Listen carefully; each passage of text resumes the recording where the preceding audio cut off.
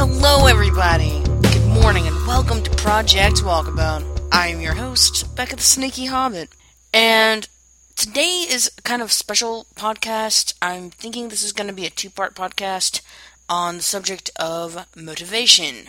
Specifically, what to do when you have lost your motivation, like how to get it back. This was a request from a friend of mine who listens.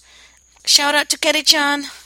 But yes, how to get back motivation. The funny thing about this to me, well, I did ask for questions and suggestions, and I'm thrilled to finally have one to do a podcast about. Part of me just finds it inherently hilarious that anybody thinks I know anything about motivation or organization or anything. I try. And other people tell me it's just that I have my own standards set so high, even for myself, that I don't see that I'm more motivated than most or more organized than most or whatever. But I guess I just don't see it that way. I see myself as a hot mess sometimes. But yeah, I would say just kind of getting yourself revved back up is a big part of it. Just kind of talking yourself back through it. And I would say definitely if you've lost motivation and you did have motivation toward like a habit or a goal, remind yourself why that habit or goal was important to you to begin with. I find that having a reason, like a very specific focal point, can be phenomenally helpful. Also, rewards. I'm not as big on punishment, although I have been known to implement things of that nature as well, of if I don't do this, or if I do this habit that's bad, then I have to do this. I haven't done that for a long time though, mostly not since I got introduced to this lovely, amazing book called 5 Days to the Organized Life. So I'm going to do a little review corner on that. It's a book called 5 Days to the Organized Life by Lucy Hedrick. She has written some other books. My mother recommended this one to me, which she gets really into self-help books, and so, at the time, I was like, okay, yeah, right, whatever, Mom. And then I read it, and it was phenomenal. I was like, this is wonderful. I love this. I think you can get this book for, $1.50 or something on Amazon. At least that was the way it was back in the day when my mom got me my copy. So if you are interested in buying it, please go do that. That's really cool. But yeah, it's a pretty simple system. As I said, 5 days. So it's day 1 is rewards. You start with small rewards and kind of work your way up. Day 2 is bite-sized brainstorming. She explains how that goals are like elephants and the goal is essentially eating the elephant, but it's so daunting that you get overwhelmed and you're like, I cannot eat this whole elephant all at once right now.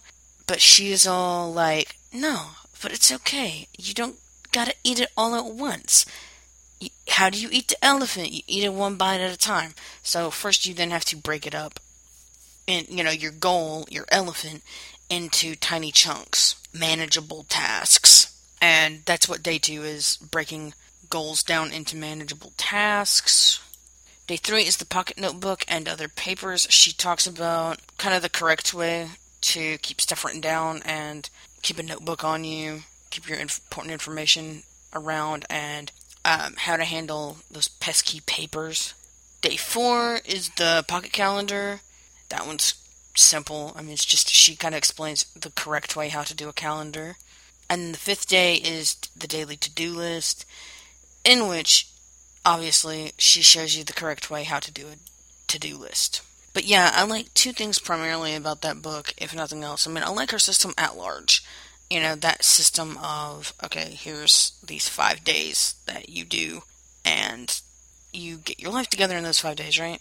But I would say the 2 biggest concepts that she talks about that I like are A, how to use, the correct way, how to use rewards to motivate yourself, because I find that well, she busts a lot of like organizing myths, so to speak, in the book, and one of the most important ones for me was the myth that getting the job done, like the that satisfaction of a job well done, is enough to motivate you to do the task.